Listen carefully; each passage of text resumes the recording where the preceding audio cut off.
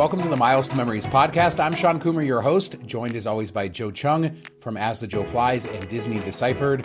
Back for 2 weeks in a row, Joe. It's been so long since we did 2 consecutive shows together, so it's good to see you again.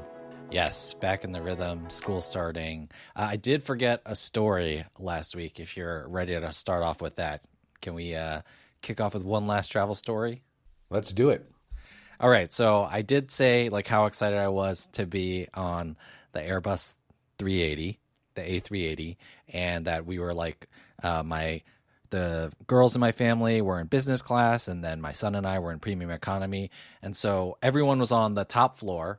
So we had the separate, gangway that went straight to the top. Although I kind of, back in the day, you used to be able to go up and down the stairs of at least a 747, like in the 90s when I used to sleep on the floor or whatever. I kind of wanted to be able to go up and down, but they had it blocked off to go down to economy. I wanted to see what economy was like. That's neither here nor there. But we went through the business class section first, and then so I dropped my wife and kids off.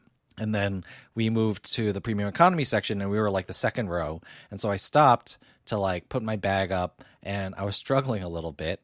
And I just said bye to my wife and kids.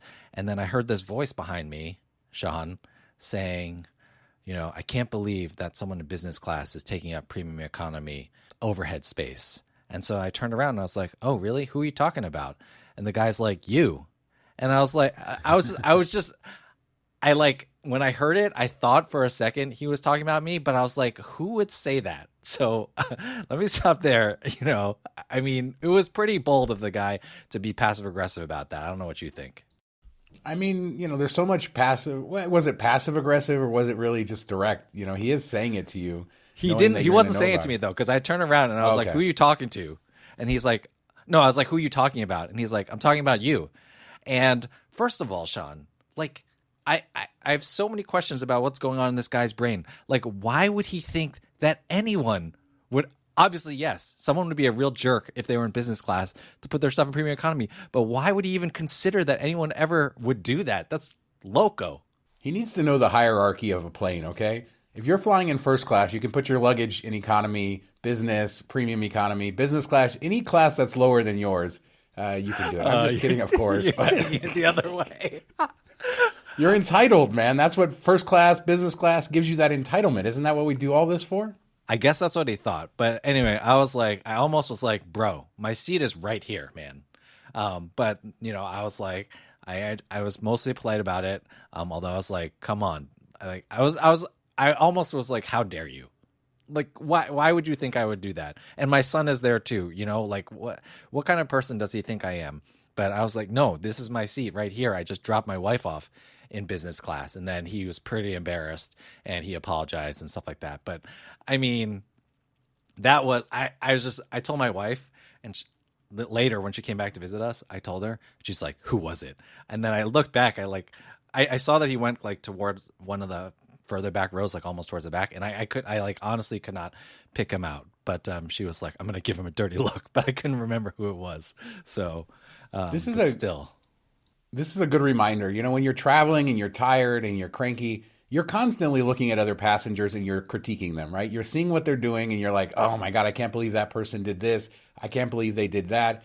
And while we may not say it out loud, and most people may not say it out loud, we're probably wrong a lot of the time too in all of our snap judgments we're making about our fellow passengers as we're traveling, especially when we're cranky and everything gets on our nerves. So I'll cut this guy a break, even if it wasn't the nicest thing in the world. But yeah, I should have turned around, because he's in the back, and like been that lady who was like, that guy isn't real. You've seen that video where the lady's talking about I still don't know what she was talking about, but yeah, it was just a funny and bizarre experience. And I was like, all right, man. I hope your mom hugged you more when you were a kid, or should have hugged you more when you were a kid. Cause like that was something crazy to attack me about. Not attack, but anyway, I thought it was a funny story that I'd like to share.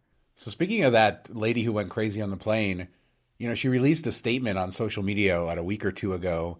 And a lot of people were saying that the lady who released the statement on social media wasn't the same lady as on the plane. That's all conspiracy stuff. But my conspiracy to it, Joe, is that she did all this to build her social media clout. And all of a sudden she had a Twitter account with 100,000 followers And I'm just kidding about my conspiracy. What a weird thing that was, but she still hasn't explained what she was saying. So I don't, even in her apology, she didn't explain what she meant by everything I didn't that watch she it. did. Yeah, what did she say in it? I didn't watch it. All I noticed is that like she definitely like made sure that her hair was perfect, her makeup was perfect and stuff for her apology.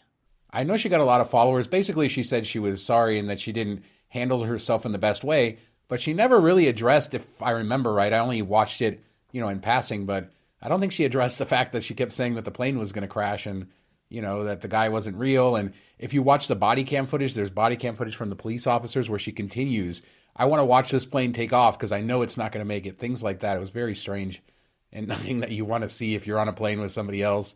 There's nothing worse than when a passenger goes bad on a plane. That's my least favorite thing. I've had it happen a few times. I've talked about it on the podcast. Yeah, you have. You talk about me getting pissed at another passenger.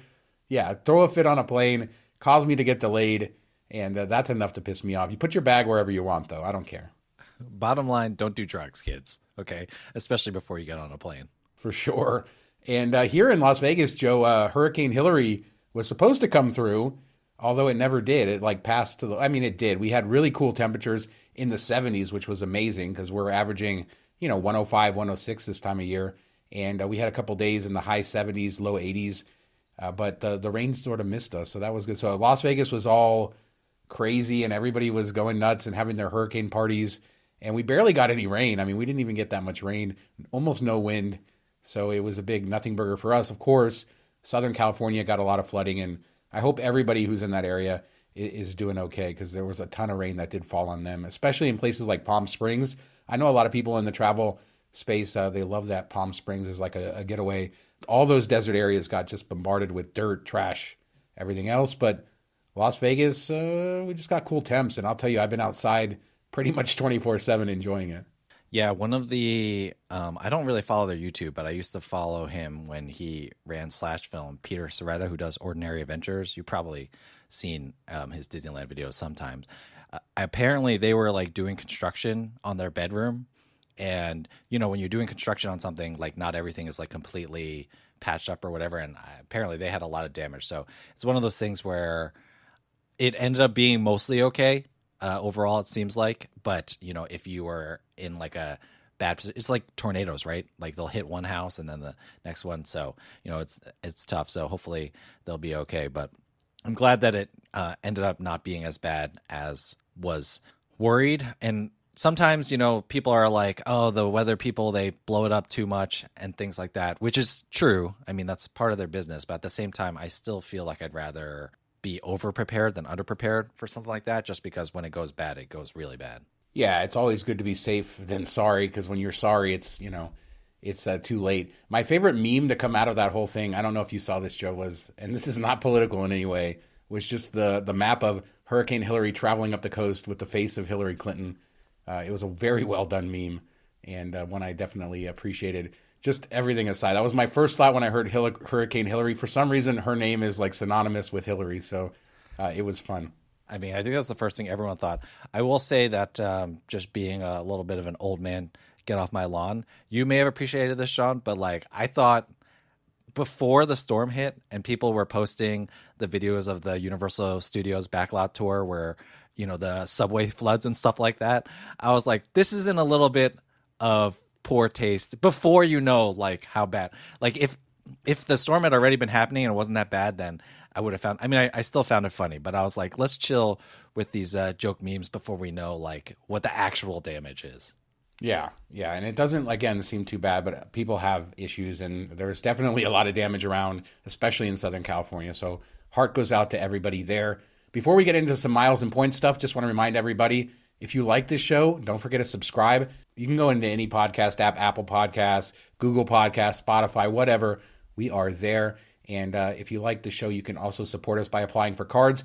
You can find links and everything at mtmpodcast.com. So let's talk Hilton, Joe. Hilton released their new promo, and we know they do a quarterly promo every, 3 months or so. Sometimes 4 months. It depends on how they release them. But they did release the details of their new one September 6th to December 31st. Again, multiply your points. They seem to be doing this every quarter now. Nothing too exciting. I miss the days of 5 years ago when we were getting exciting hotel promotions. But Doesn't seem to be happening now. But anyway, you'll earn double points when you stay at any Hilton property or 3 times points in select destinations like Mexico City, Tokyo, Las Vegas. So 2x for most places, 3x for specific cities. Not exciting, but you make sure to register for all of these. I always keep track of the IHG, Hilton, Marriott, Hyatt promos, and I always register for them no matter what. So, claim those points, but nothing too special here. Yeah, I generally think these promos are best for people who, you already have stays planned, or you're just a Hilton, loyalty member and you stay at Hilton a lot. So it's good to remember that they're there and to remember to sign up for them if, you're going to be staying at Hilton sometime soon. And even if you have a one-off at Hilton, it's better than a kick in the head. That's such a great way to describe Hilton Honors, better than a kick in the head. I like Hilton. It's like all loyalty points. It's all loyalty points. Better than a kick in the head. With all these devaluations. Yeah. I mean, every Hilton property I've ever stayed at has been really great. And then, I think the free night certificates still cover some of the Conrads, and Conrad hotels are some of the nicest luxury hotels I've ever stayed in. And, I've talked about this like a million times, but especially in Asia, the breakfast benefit is like awesome. Yeah, Hilton great overseas, especially in Asia. The ability to get their credit cards easy is nice. Their portfolio of properties, as wide as it is very nice if you want to stay, on the lower end or you have like a quick road trip. So it's always good. Of course, Hilton, just like all the other companies, has way too many brands. I think IHG released a new brand, their 19th brand this week. Hyatt finally released more details on their lower end extended stay brand. I can't keep track of any of this stuff. Like when they announced this brand, like, I don't know, a couple months ago, and then we got some new information about it this week. And I'm just like, why? You have Hyatt House, and why do you need this other thing? I don't know. It's getting crazier. It's almost like a crapshoot when you go stay at a hotel where you don't know the brand, because it's just like a whole different experience. And are we going to see hotel brands go in a different direction? Are we going to see them contract? Are we going to see something different than? Basically, it just seems like they're taking out all the amenities that we used to have in hotel rooms. I tend to like some of the newer properties, but they're very bare bones and stuff like that. Is that going to hold up long term? Is that what people are going to want 20 years from now? Because it seems like all these companies are all in on new brands around this, whether it started a few years ago with Moxie, and I would even put Centric in with that. And obviously it's gotten even worse now to the extended stay low-end brands. It feels like maybe their market research or something has told them that it's good to just have a ton of brands. Like, I wonder if it's just like you just overwhelm people with choices and create analysis paralysis, and then it just becomes to the point where it's like, okay, well, I just can't tell what hotel is what, so I'm just going to sign up for this. So it really does feel like, though, I don't know, this is not a perfect analogy, but remember after Avatar, everything was about 3D. Like, they were going to have like 3D TV, 3D TVs came out, and like all the movies were out in 3D and stuff like that. But then that kind of fizzled out.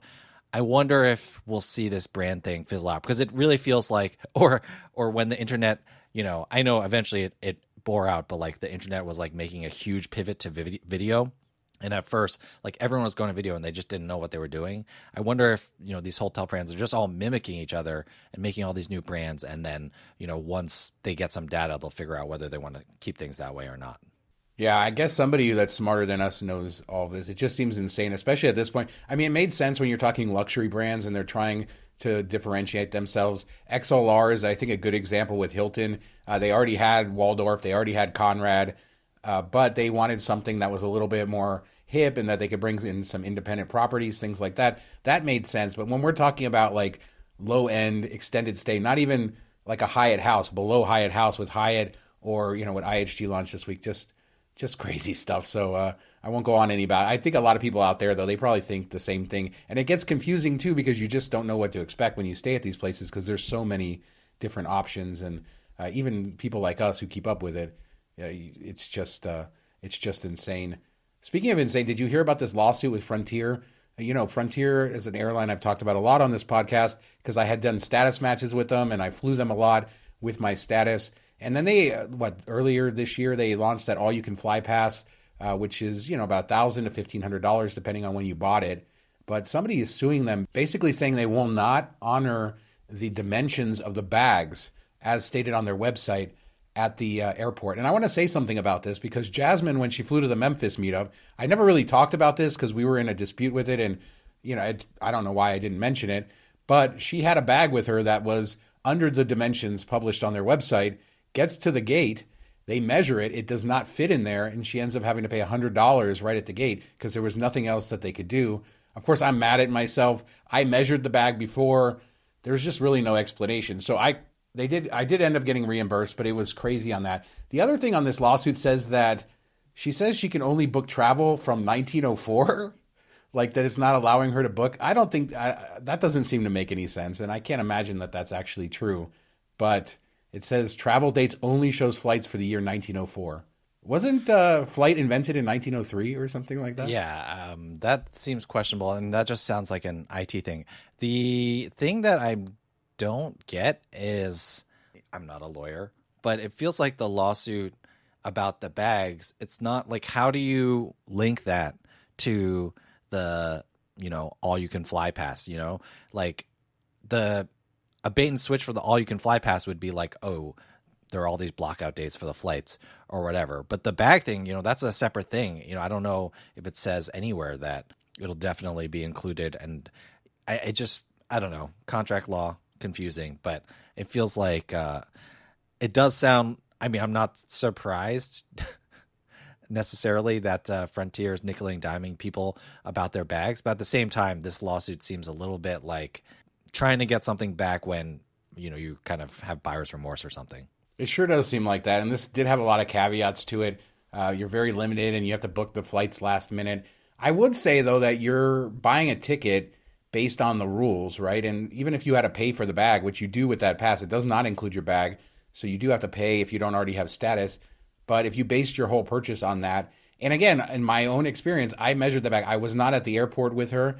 But basically, you should know that when they do put the dimensions, if you have a rollerboard or anything, they do include the wheels on that. Of course, I did measure mine with the wheels, so I don't really know what happened. Maybe their things at the airport are just slightly smaller. Maybe that's a scam. Maybe that will be uncovered in this, that they have smaller dimensions. Imagine how much money they get at the gate, even if it's like a half inch, a quarter inch, a half inch, an inch smaller than it's supposed to be, just because people base it on that. So it'll be interesting to know what comes with it. I tend to agree with you. The 1904 thing is just strange because it's basically saying I couldn't book any other flights, but they'll figure that out. But yeah, I doubt that this goes anywhere. That's my service take. But as you said, neither one of us are lawyers, so we shall see. Yeah, one thing I wonder about the bag thing, and this goes for like all airlines, I think we normally, or most people, measure their bags when they are not full. But if you have a hard shell, or not a hard shell bag, sorry, a soft shell bag, the dimensions do change as you try to like stuff things in there. So, there is also like wiggle room there for Frontier. And I don't know why I'm defending Frontier. Maybe I should just shut up. But like your bag, when it has nothing in it, is different dimensions sometimes if it's a soft shell than when you have stuffed it to the brim or whatever. Yeah, for sure. So there's a lot around this. I don't know. It'll be interesting to see. I don't want to defend Frontier either. I wish that... What are you talking about? Your favorite airline? Come on. Yeah, but if a bag dimensions are published, it should fit. And that's just the way it is. I don't care what kind of bag it is. If you measure that bag, it should fit. And obviously, harder shell bags are harder to get in because if you have a soft bag, you can push it into their thing. But yeah, a lot of people paying a lot of money. You can thank Ryanair for that. They really invented the nail you at the airport scam, charging more before you check in, at the gate. It just keeps going up and up and up till it's like an insane amount when you're about to board the plane, and you're either going to have to choose whether to fight and not make the plane or just pay the money. And of course, what are you going to do? So gift cards with gift cards. Benji wrote an article this week talking about 2 places he uses gift cards to buy gift cards. And there's a couple reasons you would want to do this. So the idea being that you would get a gift card for a merchant, in the case that what Benji talked about, Amazon, which we have talked about, and Kroger, which is something that's been around a long time, but I'm not sure a lot of people know about it or actively talk about it. But both of those gift cards can be used in certain circumstances to get other gift cards. Amazon has been known to shut down accounts for doing this. And just so you know the way it works, I wouldn't do this. I stopped using Amazon gift cards to buy gift cards, but it won't allow you to use your gift card balance to buy a gift card. But if you just go to the final payment screen and you load a gift card onto the order itself, then you can use gift cards there. Again, there's a little risk with that. And with Kroger, you can often use fuel point promotions and get a little bit of a discount on Kroger gift cards, then turn them into a Kroger store, buy other gift cards. You can do this to, meet minimum spends. You can use it to shift your category spend, because sometimes there may be a deal at a different store with a Kroger gift card, and then you can kind of stack all of that. There's a lot of details in the article for you, but always a good idea. Always a good time when you can use a discounted gift card to buy another gift card and kind of compound the savings there. Have you ever done Kroger, Joe? No, I was thinking when you were saying that, like, I really wish there was a Kroger. They're not in the Northeast. It's a big Midwest thing. So, I think everyone who plays this game in the Midwest is really very big on Kroger.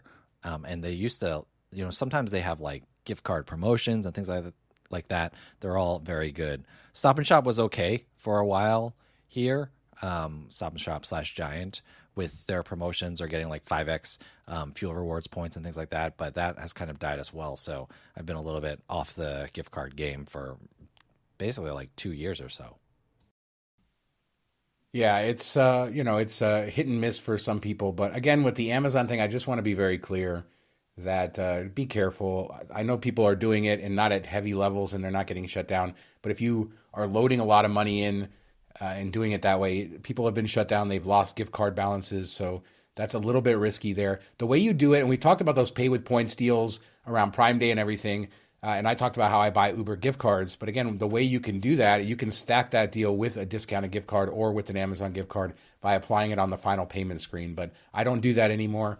But there's other plays and other things. So check out Benji's article because it has some good information, a lot of good comments there too, people sharing their data points and everything around that. So let's move on to the American Express and the Platinum card. This is the big daddy of travel rewards cards, right? Or not travel. I guess the Sapphire preferred is the big daddy. I don't know. The Platinum is the classic, right, Joe? I mean, it's the one that's been around forever. It's the one that 30 years ago people were carrying around for clout, and they still are to some extent. And it's just gotten more and more expensive. I think when both of us kind of came in the hobby, 10, 15 years ago, whenever it was, I think the annual fee was $450 for the Platinum card. And that was a lot of money at the time, but it just keeps going up. And we're learning that they're making some negative changes to the Amex Platinum card. So let's go through them. First, they changed a little bit the welcome offer, Joe. They changed the spending from $6K in the first 3 months to $8K. So they made you spend 25% more. The public offer is 80,000 membership rewards points, but as we know, that could change. They also changed eligibility restrictions on Platinum cards. Previously, like the Schwab Platinum and the Morgan Stanley Platinum were their own products, and now they're included with that no lifetime language with regular Platinum, so you can't cross-contaminate. You can't get the Schwab and the regular and the Morgan Stanley. It's once per lifetime, quote-unquote, per their terms. Hopefully, we still see a lot of these no lifetime language offers. The other thing is the annual fee is staying at $695, but they're increasing the annual fee for additional holders, $195 instead of $175 there.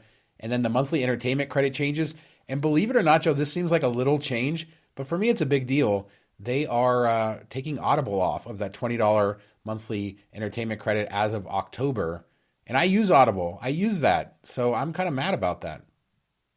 Yeah, I haven't talked about, I was going to make a joke about all the audiobooks that I've downloaded that I've never listened to, but I have actually found Audible pretty useful. I downloaded a lot of the old Star Wars books and new Star Wars books as well. And I think I've talked about it here, but or maybe on Disney Deciphered. But the guy who does the Star Wars audiobooks, like it is like a full theater production. Sound design, they have like laser blasts and like doors opening, and then the guy does like all these different voices. His name is, I think, Mark Thompson, maybe, but he's like really good, and those were really enjoyable books to listen to. And I also want to get Andy Serkis, the guy who played Gollum in Lord of the Rings. He like reread Lord of the Rings, and I hear that's really good as well. So I want to get that. So I've actually found Audible very useful. There are other books, more modern books that I've listened to as well. Or I guess the Star Wars books are modern. But so that, that's like one of those small changes that hurts some people more than you would think. But I do think that the big negative change is this whole like not separating the platinums into families things, like without the existence of no lifetime language offers, which hopefully, like you said, they do stick around. But even before that, you were able to get a Morgan Stanley, a Schwab, a regular platinum, a business platinum. And, you know, sometimes those offers are up to 150,000 each. You know, let's say 100,000 on average. That's still 400,000 points you can get over the course of a few years. And if that whole thing is gone, you know, that's going to be pretty painful overall. Yeah, it's a big change, and just losing those bonuses, as you point out, has significant value. You know, those bonuses for Morgan Stanley and Schwab have been sitting at 100K for, you know, a while now, and even if it goes down to the 80K, whatever it is, it's a pretty big value that you're losing out and not being able to double or triple dip. I don't know how many customers really did that. In reality, you know, how many customers are getting the Schwab card and the regular? Probably a decent amount on Schwab, especially with the popularity of cashing out. But yeah, definitely a hit there. There is one positive piece of news. We lost Audible, and I agree with you, Joe. Audible, great quality. Been using them forever. Haven't always been a member. Sometimes I'll cancel, you know, or I'll put my membership on ice or whatever. But since we've had the credits, I just do that. And anytime I listen to a podcast, I hear an author I want to hear, a book I want to read, I just grab it in Audible, listen to it later. But the plus side, the benefit, they're adding the Wall Street Journal, which is not nothing. Wall Street Journal, a huge publication. There are many times where I get frustrated that I want to read an article and it's behind the paywall. So I guess now I will be behind the paywall if I take advantage of this. But I'd rather have Audible, honestly. But yeah, Wall Street Journal, not bad as a replacement. Yeah, that's okay. A quick reminder, before you cancel your Audible, use all your credits before you go and download the books, because you can still listen to them, right? Even if you're not subscribed, if you've bought them, quote unquote, with credits. Yeah, you can. And then there's a way to put your account on ice too, where, you know, you can do it another way. It's been a while since I did that, but they used to allow you just to not cancel your account, but kind of like put it on hold for a year or whatever it was. Something. Yeah, and then you can still get access to it. I don't know if you completely cancel your account. I think they'll still play, to your point, but I don't know how you have access with the DRM. So look into that. But yeah, always great. And, you know, you can listen at different speeds. You know, Audible's been sponsoring podcasts for so long, Joe. But this podcast is not brought to you by Audible. So that's just our personal opinions. Another lawsuit came into the news this week. Skiplagged came into the news. They've been sued, so many times? I think United sued them. Southwest has sued them in the past. Now American is suing them for, you know, basically showing hidden city ticketing on their website. And what that means is, let's say I'm flying from Las Vegas to Washington, D.C. That's where I want to go. I want to go to the nation's capital. And I see a ticket that is Las Vegas to Washington, D.C. to New York that's cheaper. So I could book that ticket to New York and just get off in Washington, D.C. This, of course, works. You can't check bags, things like that. The airlines do not agree with this practice. They want to sell you the ticket for New York. That is a price that they want to charge you. The price for Washington might be different, but that's not where you're going. Anyway, they're suing Skiplagged, which allows for this. Just this week, or what is it, about a week ago, they kicked a 14-year-old out because they discovered he was skiplagging on a ticket in North Carolina. A gate agent apparently started questioning him about it, which made me, man, I really don't like American gate agents. And the fact that this gate agent went out of their way to like do this to a 14-year-old and then, you know, escalate this to the level that it did, it rubbed me the wrong way. It made me think of American in an even worse light. I don't know. The more I read about that story, I got really pissed off about it. I get that they're, you know, trying to preserve their revenue, but they're also playing a game with customers. And if you can figure this out, I don't see there anything wrong with it. I'm sorry. I just don't. I've never once done it, but what do you think? Yeah, I think that it's like gray area in the, what's that called? That not, I was going to say cruise contract, but what's the word for cruise contract for flights?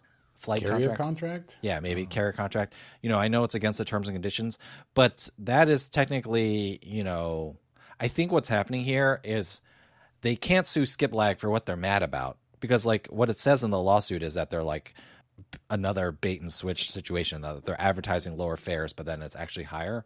But I think since they can't sue Skiplag for what's bothering them, right? They have two options, which is number one, like go after the people who use Skiplagged and punish them for violating the terms of the contract or whatever, the air contract, which they did to that kid. I mean, I don't know. Well, who knows, Sean? maybe that was like a young Ben Schloppig in the making, and he was hacking the system or something. Like that's so their option is to either go after the customers, and then since they can't directly go after Skiplagged, they have to sue them for something else besides the actual what the website is doing.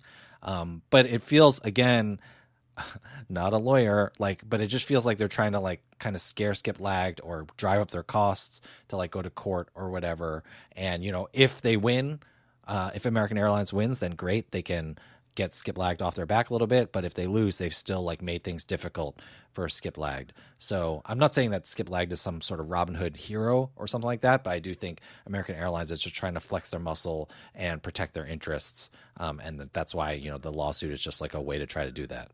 I did have a question about the lawsuit in the way that it said that Skiplagged is showing higher prices. Because first off, is Skiplagged inventing new prices? Because they're using Americans' pricing system. So they may show different itineraries where American would show other ones, and there might be times where Skiplagged shows a more expensive one, but I don't think that they're just making up pricing. I think the core of this lawsuit is that they're not selling an authorized ticket, is what they say, or at least that's what the article I read said.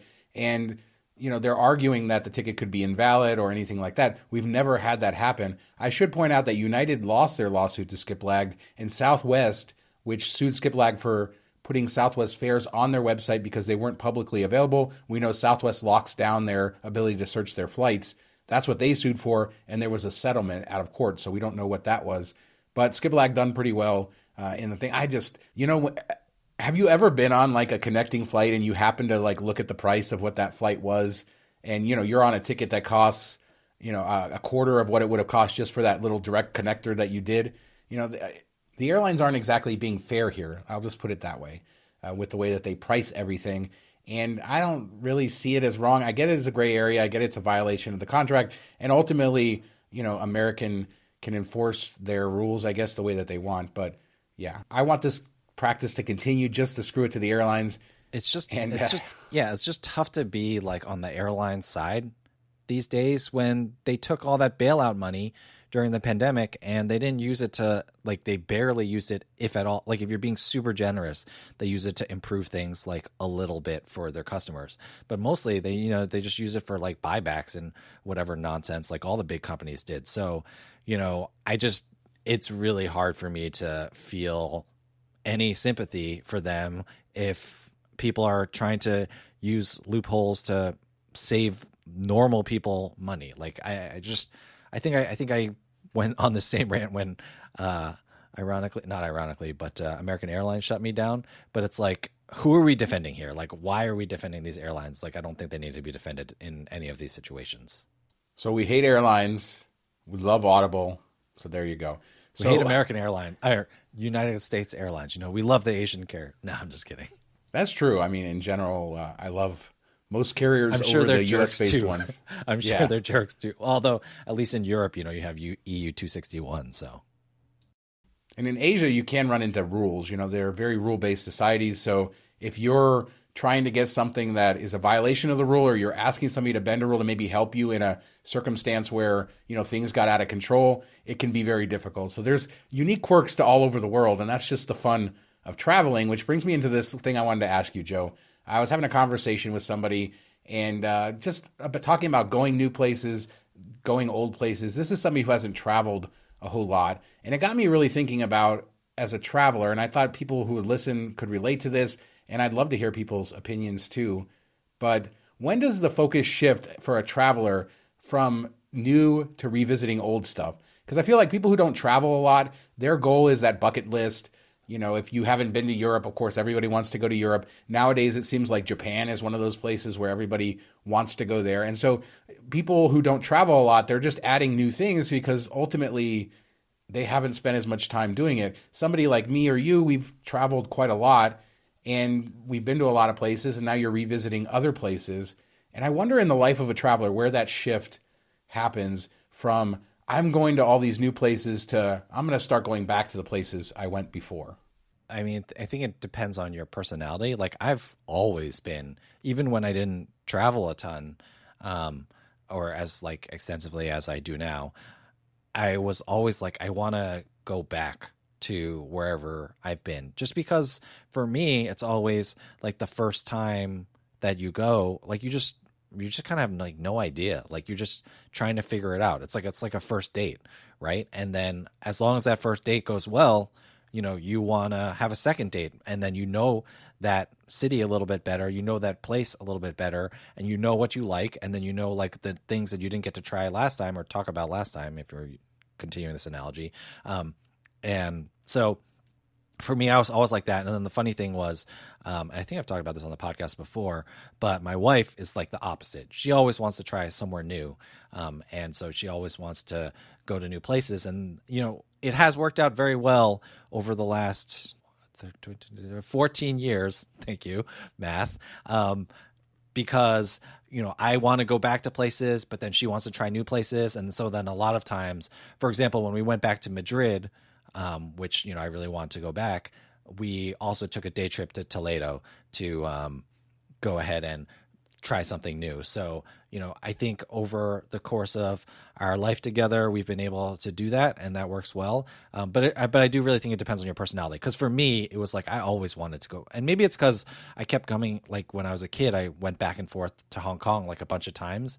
And like I just got used to going to the same place over and over. And so maybe like as a kid during my formative years, that kind of drilled that into me. But that's how I approach it. What about you, Sean? I think you like to go back to places as well.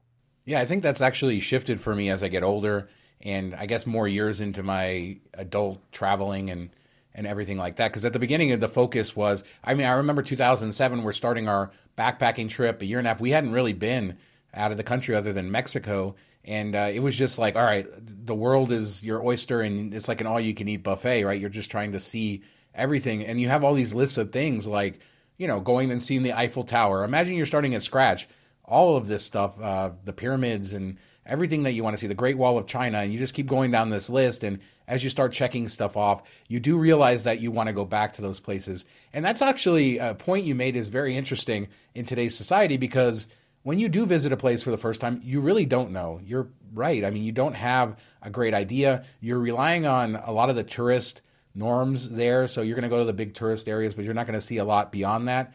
And so much of our content now on the internet is written by people who have visited someplace for one day and become experts or something like that. So that just kind of reminded me of that revisiting places is almost essential to get to know them.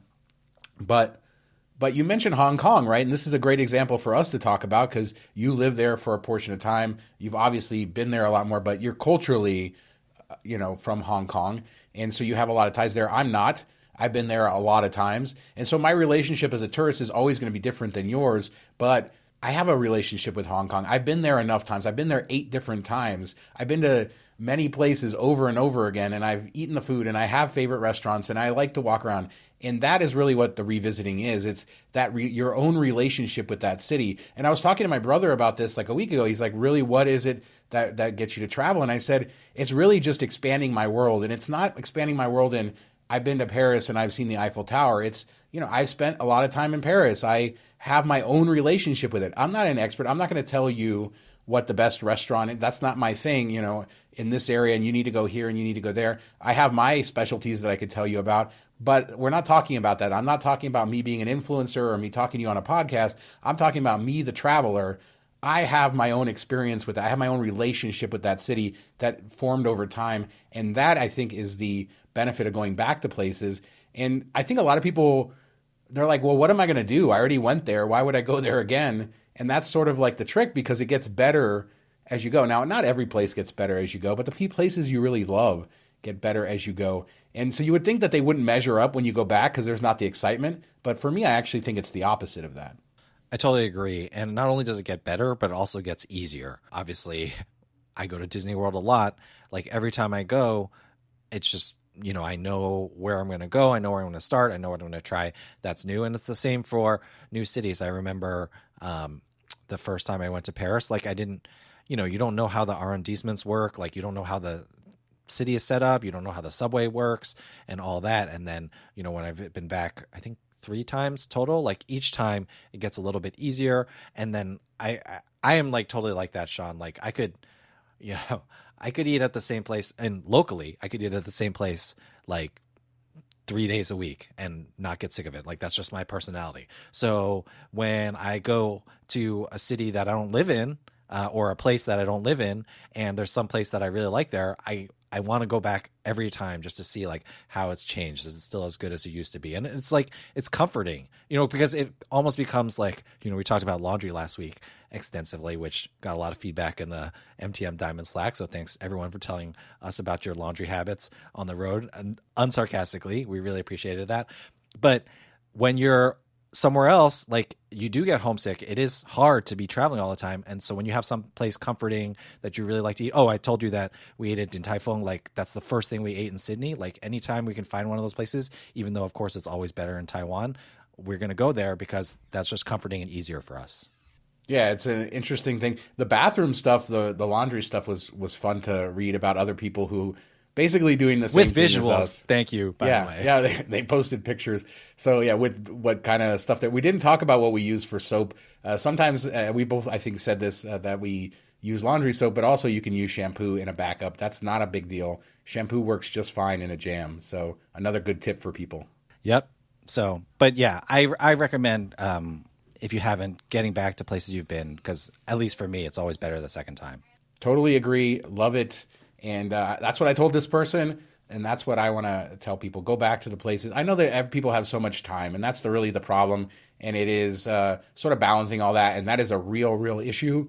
But when you're making those decisions, don't be afraid to go back somewhere just because you've been there and there's this sexy new place that you want to go. It's balancing it. I don't know. That's just my take from many years, and I find that the older I get, and I think this does shift, and the more I travel, the more I want to go back instead of getting new things.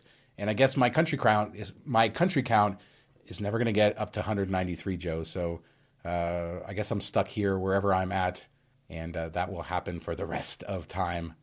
So yeah, let us know. Hit us up on Twitter or X or wherever. Let us know what you guys think about this topic, because I really would love to discuss it with all of you guys listening, how you handle going back versus new stuff. And hopefully we can have more of a discussion off the podcast. And Joe, you got anything else today? I think that's going to do it for us. No, I'm good. Where can people find you when they're not listening to this fine podcast? You can find me at AsAJoeFlies all over social media. Threads apparently is coming out with a web version next week, so still hoping more of you will go over there. You can find me all over there. One last thing, did look it up while we were talking, audible.com from the source itself. You can still listen to titles you've purchased. You can download them like forever as with your account, even after you've canceled your subscription. So we're good with that. Just can't re-download them. You just can't re-download them. So you can sure re-download keep them. In. You know what? Let me read this here. Oh, wait. Oh, good. Yeah. There's no limit to the number of times you can download the titles you've already purchased, even if you cancel your membership. The only thing you're going to lose access to is, how Audible has the Plus catalog, like the quote-unquote free books that you can download, you'll lose access to that. But anything that you've purchased, according to help.audible.com, you're good. That's awesome. I guess maybe things have changed or I misunderstood, so I'm glad to hear that. And for me, you can find me all over social media at Miles to Memories. I guess I'm on Threads, Joe. I really am, but I don't really use it yet. Still on X or Twitter, Facebook, and YouTube. You can find our Vegas show, youtube.com/Miles to Memories. Killing it over there. Mark and I still doing 2 shows a week. And then everything we do, post-podcast videos at milestomemories.com. You can find links to apply. We really appreciate you guys supporting the show. We are supported by you, the fine listeners. No ads here on this show. But Audible, if they want to come, Joe, they can get us. But anyway, thanks so much for listening. Talk to you next time. See ya. Bye. This has been an Audible presentation.